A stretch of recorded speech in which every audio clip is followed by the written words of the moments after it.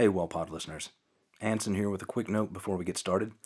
We originally completed this episode all the way back in the spring of 2020, which sounds strange even coming out of my mouth. In some ways, that feels like a long time ago, and in others, just yesterday. The pandemic is unfortunately still raging, and we're still adapting. That's partially what this episode deals with. But it's also one of the funnest we've ever recorded, and one of the funniest in its final form, and we think you'll agree. Which is why we ultimately decided to shelve it for a while. Just a week or so after editing, George Floyd was murdered, and the nation began a racial justice reckoning.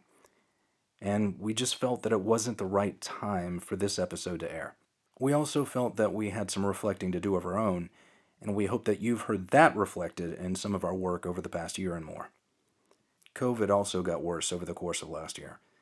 Infections and deaths increased. Politics somehow got caught up in it all, and still is, Lord knows why. But there's light on the horizon. As of this recording, 60% of all Americans have had at least one dose of coronavirus vaccine, and the vaccination numbers are starting to trend upwards again. At least one of the vaccines is on the cusp of full FDA approval. Now, think about that for a second. In just a year and a half after the advent of a global pandemic, we developed, manufactured, and distributed a vaccine to over 200 million people. Talk about creativity. We're going to get through this, guys. We'll be changed, no doubt, but light is on the horizon. Now, I can only speak for myself, but I'm ready to start laughing again, which is what the episode you're about to hear is really about. It's also about selflessness, and we present it to you at a time when we feel that that is in short supply. So take a second, turn off the news, open a window, or even take a walk when you listen to this, please. As always, thank you for listening, not just to this one episode, but to our entire journey. We hope you enjoy.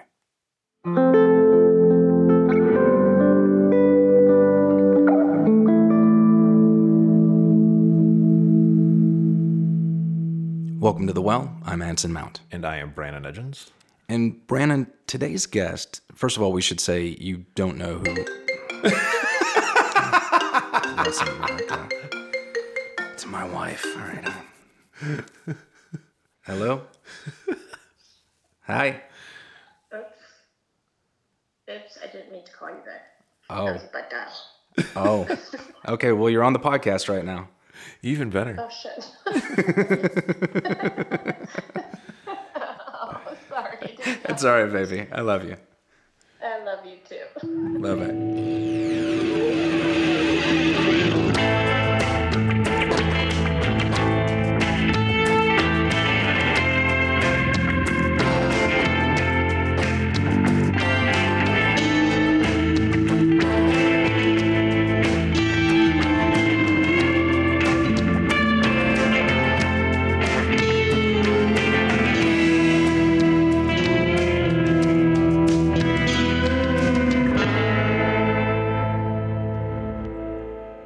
Welcome to The Well. I'm Anson Mount. And I am Brandon Edgens. And Brandon, today's guest, we should say, first of all, you don't know who this is. I have no idea.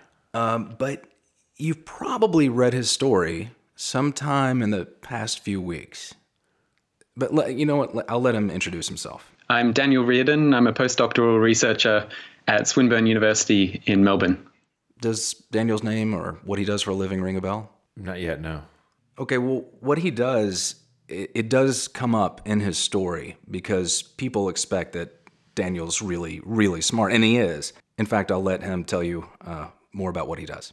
I'm currently studying pulsars, which are dead stars that flash like lighthouses, and I observe them with radio telescopes. I'm in a team that observes a set of these pulsars over many years to try to detect gravitational waves from supermassive black hole binary systems in faraway galaxies. So, in other words, what Daniel does is he uses pulsars, which are these supermassive things out there that pulse with electromagnetism on a regular basis. In fact, when we first detected them, we thought that they were made by an intelligent species out there because they're so regular. But because they're so regular, we can collect a lot of information about these things, and we can look at the fundamental behavior of matter as well as test hypotheses about the theory of relativity. So is this clicking? Oh, yes. Any bells? Yeah. Oh, You yes. think you've heard of? No, the name's not ringing a bell, but I do remember the LIGO experiment making waves, a couple of years ago. And yet again, more improved instrumentation proving more of Einstein correct. Right. Well, Daniel became, as I said, world famous a few weeks ago. And it didn't necessarily have anything to do with the scientific community or any great discoveries. Mm-hmm. It had to do with the fact that he is always thinking about radio waves, right? Mm-hmm. Because that's what comes from pulsars. So he's also, in a way, kind of thinking about magnetic fields. And he went into quarantine recently, and his mind just wouldn't stop working. So I guess in a moment of boredom in self-isolation, an idea came to me to pull out my drawer of electronic equipment and try to build a device that could detect when someone was to bring their hand close to their face. If I invented something that could detect magnetic fields, say, and this could be worn around the neck, then we could place magnets on our hands or fingers, and it would be able to detect the presence of that magnetic field coming close to your face. Wait, is it tied to a negative feedback device, like a shot collar or something? You get zapped when you get... That's how it's... No, but I'm starting to think that you didn't see this story, No. which would make you one of the few. This was everywhere. No, I didn't see but it. Given the fact that you were up at your cabin and not paying attention to the news, probably Right. That's understandable. So you'll get to discover this story for the first time, and that's great. Excellent. So here's what happened next. Just mindlessly while watching TV, I was playing with these magnets that I was going to use as part of this device. And I started attaching them to my face. So first of all, I had magnets on either side of my earlobe, like a magnetic piercing. Then I progressed to putting them on either side of my nostril, like a magnetic piercing. But then I stupidly attached them to my second nostril without removing the first one. And they all pinched together across my nose, of course. And so with my nose pinched closed by these magnets, I could only reach and remove the ones on the outside of my nostrils. So it left two inside my nose, pinching across my septum. Oh, yes. This is good Nutty Professor stuff, yeah. Oh, just wait. It wasn't the kind of thing you can just pull apart with your fingers. Firstly, these magnets are slippery, so I couldn't grip them, but they do require quite a bit of force. You can't just grab them and pull them apart. You have to sort of use some leverage. And so after struggling for a little bit with my hands, I Googled the problem and found a case of an 11-year-old boy who had done something similar. And the solution in that, after this boy went to hospital, was that the doctors used more magnets to offset the pull of the ones inside his nose. And that idea makes some sense. So I tried it with my remaining two magnets.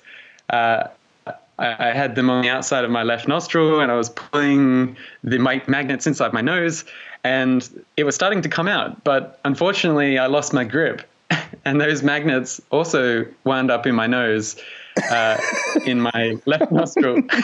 No.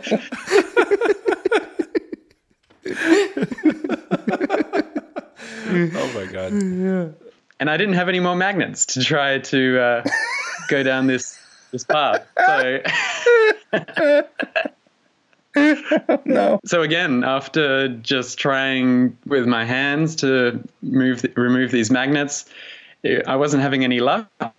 So I figured I need to grip them with something else, not my fingers. So I reached for a pair of pliers that I had on the ground. No, I knew that was coming because that's the first thing I would have reached for. Now we get tools involved. You have to get tools involved. I knew this was coming. I'm sorry, go ahead. So these pliers are made of steel and attracted to the magnets in my nose. So when I brought the pliers close, the force of the attraction would move my entire nose towards these pliers, and it was quite painful. And I wasn't able to get a grip on these magnets with the pliers and apply enough force without it hurting. So that didn't work for me. And my partner, who works at a hospital, I think by this point knew we were going to need to go to the hospital, but I was a bit resistant because I knew that it would be a mortifying experience. So I guess after struggling for maybe another half an hour with the pliers in my hands, and my nose was getting pretty tender and sort of bruised at this point, I had finally conceded that I needed to go to the hospital. So Daniel's girlfriend offers to drive him to the hospital. And as you heard, she works in the medical profession. So he says, okay, well, we don't need to drive. It's within walking distance. It's right down the street. And she goes, oh, no. We're not going to the nearest hospital. We're going to my hospital. She made sure to deliberately take me to that one so her colleagues could laugh at me.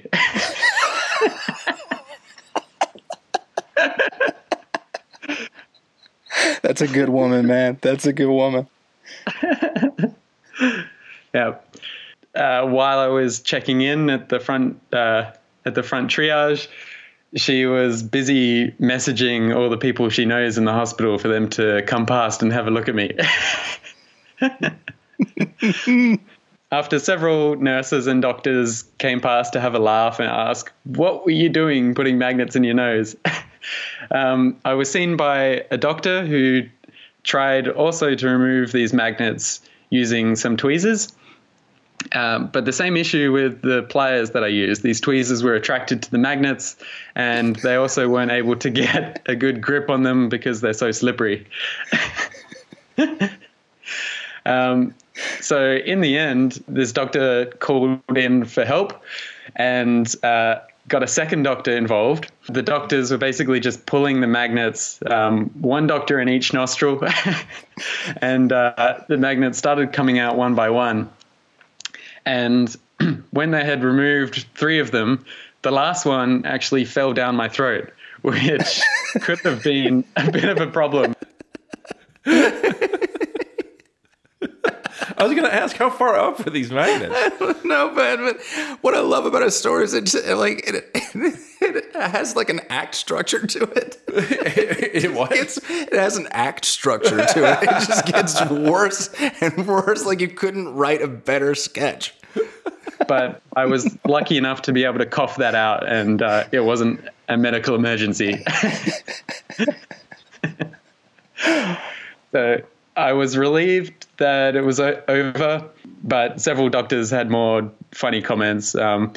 It seems to be I wasn't the only case of having an injury due to the self-isolation that people are putting themselves through. Really? What were some of the others? They're seeing a lot of cases like they see at Christmas time where, grandparents and stuff are trying out skateboards and things. It's the same sort of thing. People have too much time at home. They're trying to fill the boredom and doing things they might not normally do and getting themselves injured. What was one of the funnier comments that you heard from the doctors? I guess making fun of me, just going, "Are you sure you're an astrophysicist?" Well, obviously, I saw your story in the press. You seem to be the human interest story of the week. What has that been like? It's been really good. I'm really glad that so many people have got a kick out of it. The comments I've had have been really kind, even though it went viral on the internet, and that when that happens, it doesn't always go right for the person who's shared this story. I've had really positive responses. People were saying they really appreciated the laugh. That's the reason why I took it to the media in the first place, because I thought that with all the negative news going around, people could use a laugh, and I don't mind if it's at my expense. So you took this to the press. Nobody sold you out, and they came to you. So you No, that's all right. You decided to let the world laugh at you. Yeah, I thought that it was probably a funny enough story on its own, but then if you take into account that I'm an astrophysicist and people think I'm probably beyond this kind of stupidity, it would be a good story. So I sold myself out so that people could have a laugh. That's a really wonderful thing you did, man. I didn't know that. And I don't think a lot of people who read your story realize that. Yeah, thanks. That deserves commendation. That's really cool. I'm very impressed. Seriously. Right? Oh, yeah. How cool is that? Yeah. And that's the thing that all of those stories missed. Mm-hmm. Is that, hey, ha, ha, ha, look at this. Right. You know, which is exactly what he wanted them to do. Yeah. But nobody really tracked down the source of this, which was Daniel thinking, everybody look at me, I'm the clown of the day, have fun. That's the real story here. Mm-hmm. Which I love. Yeah, because people lose things at their nose all the time, but they try to pretend it didn't happen. Right. You know? And he understood, he immediately got the outside humor of astrophysicist, sticks magnets up nose. Yeah. Like he could see something, and he wanted to be a part of it and wanted to put it out there. I don't think he realized how viral it would go. It was kind of a surprise, I think, to Daniel and his girlfriend. And I think it was a further surprise that being Star Trek fans, they suddenly got an email from me. But they were lovely to get on the horn with me and do this interview. But I also wanted to ask Daniel about the original idea for this, to create some kind of a device that would keep you from touching your face using polarized magnets. You know how when you try to push two magnets that are in opposition to each other, you get resistance, right? The idea is to somehow have a ring or a bracelet that is in opposite polarity with a mask or a nose ring or an earring or a necklace. It's kind of a really good idea. And it just got lost in the haze of a really great joke. But I asked him about that. I do often have ideas outside my field. And in this case, I was able to start tinkering with the idea practically because I had some electronic components. The initial thought process was really just that the virus is spread by infecting the respiratory system. And often this happens by people touching surfaces and then their face.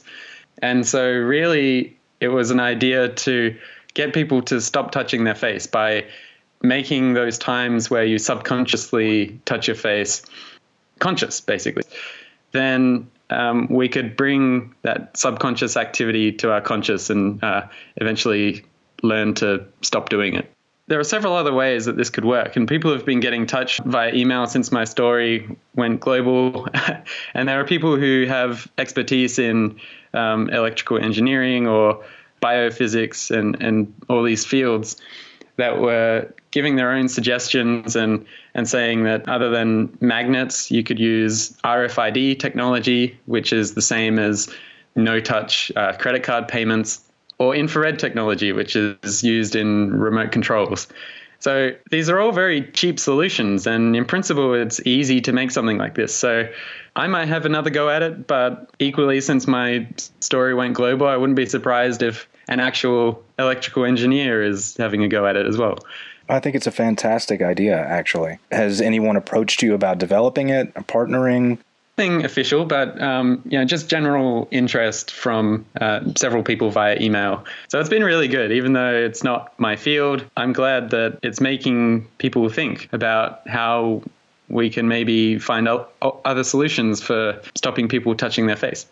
Well, I think that a lot of people in general, when they think about the sciences or physics or mathematics, they don't associate the concept of creativity with those fields. Creativity is absolutely essential. Creativity is basically where new ideas come from, and science is built on new ideas. So it's maybe a different kind of creativity. Like, we're not building art that someone can look at and appreciate. But whenever you read a science paper, the ideas in that paper are often creativity in the scientist's mind. I like Einstein, of course. Speaking about creativity, it was really a creative moment for Einstein. He had the idea before he had the mathematical tools to solve it. And so after having this idea, he worked with mathematicians to learn how to actually formalize his theory in the theory of general relativity. And of course, Einstein also made some discoveries that won him a Nobel Prize that also led to the theory of quantum mechanics. And so really he's the founder of both of our leading major theories of physics at the moment. Well, thank you very much, Daniel, for your time. We do appreciate it. Thanks a lot. And thanks for making yourself the butt of a really good joke. No worries. Thank you. And that's it. Well, I like his point about making the unconscious conscious, because people don't realize how often they touch their faces. And and you're doing it right now. I'm touching my beard, yeah. Yeah. And aside from like, putting a dog like cone of shame around your neck to prevent you from touching your face, that it has to be something that just reminds you. I'm not an engineer. I don't think it would be that hard. I really don't. It's a proximity alarm of sorts. It's not a bad idea. No, not at all. Well, on the subject of things up noses, have you ever, as a kid, you never put anything up your nose? Not that I remember. Probably. I mean, everybody puts a crayon up their nose. I put a Flintstone vitamin up my nose. And what happened? I had to go to the hospital and get it pulled out. Yeah, it would start to burn after a while, I would imagine. I guess so. I don't recall. I barely remember it. I remember. Do you remember which character it was? I think it was Fred. I think it was that Fred was a big Flintstone, one. Yeah. And I think and it's the hard kind, those hard chewables. Yeah. And I was starting to put it in my nose. Who knows why? Kids do this just to see if you can. I don't know. So I'm putting it in my nose. I remember my mom seeing me doing it and you're like, no, and like trying to tell him to stop me. And then that was my cue to like, I better hurry up. Get this thing up my nose fast before someone stops me. And then, I got up the nose. And then I remember calling my dad at the hospital. He's a doctor. And, and I guess all I remember is they pulled it out with tweezers, and that on the way there, I could feel it kind of dissolving and running down the back of my throat and coming out my nose, sort of a purple, a little purple stream of liquid. I still think they could have left it there, just would have dissolved. Yeah. I mean, I just would have I still would have gotten the vitamins. I would think that the vitamin C would really irritate your navel. It would have been, nasal yeah. passage. And I'm sure that's why they wanted to get rid of it, because it's an irritant, nothing like super dangerous. But that all reminded me of one of my dad's favorite stories back when he was doing his emergency room rotation in medical school. Was a kid came in, on how old he was, 5, 6, something like that, and at first it seemed to be just a little stick sticking out of his nose. And so my dad grabbed it and started pulling it, and it kept coming, and it kept coming. And then it reveals the bottom part of a magnolia leaf, and he keeps pulling. Now, I don't know if everyone out there knows what happens to a magnolia leaf when it falls off the tree and dries up. It becomes about the size and shape of a cigar. Yeah. And it curls up, and it's this tough, leathery, really hard leaf. This kid had somehow crammed an entire magnolia leaf up his nose, which means it had to have gone up into the sinus and then bent down towards the throat again, because you can't fit a magnolia leaf straight up the nose. You can only fit a magnolia halfway up the nose, and it has to curve and start heading back down again. So how determined was this kid? And I'm sure that was his thinking, no, the challenge is the whole thing. I can't just quit now.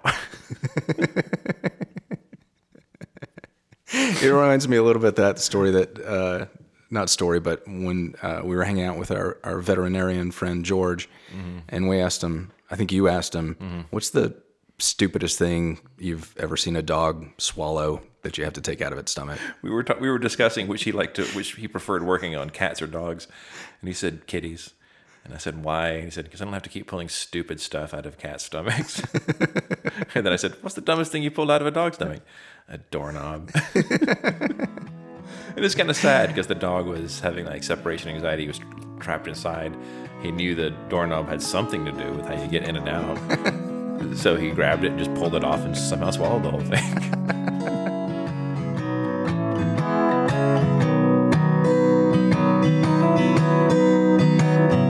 Woke up and seen you and me still dreaming. Magnets in the gap, slow music, skipping and repeating. The Well is produced, recorded, and edited by Brandon Edgens and me, Anson Mount. Our theme music was recorded by Brandon based on a composition by Jonathan Myberg. Extra music provided by Kristovsky under a Creative Commons Attribution Non-Commercial Share-alike 3.0 license. Special thanks go out to Daniel Reardon for taking the time to sit down with us. And he's got another invention he's working on. It's a random acts of kindness alarm. Daniel, you'll have to come back on and tell us all about it when it's finished. Thanks also go out to his partner Raluca Comanici for making that pivotal decision to embarrass Daniel. And thanks to my wife, Dara Mount. I'm always happy to get your calls, darling, even when it's a butt dial. Have a great week, everyone. Change of states. We found our states a change in true love. In light of or in spite of fluorescence and the fading. Some move down roads and some down rivers. Baby, we wander the woods. What more in the world is there to be than just being good?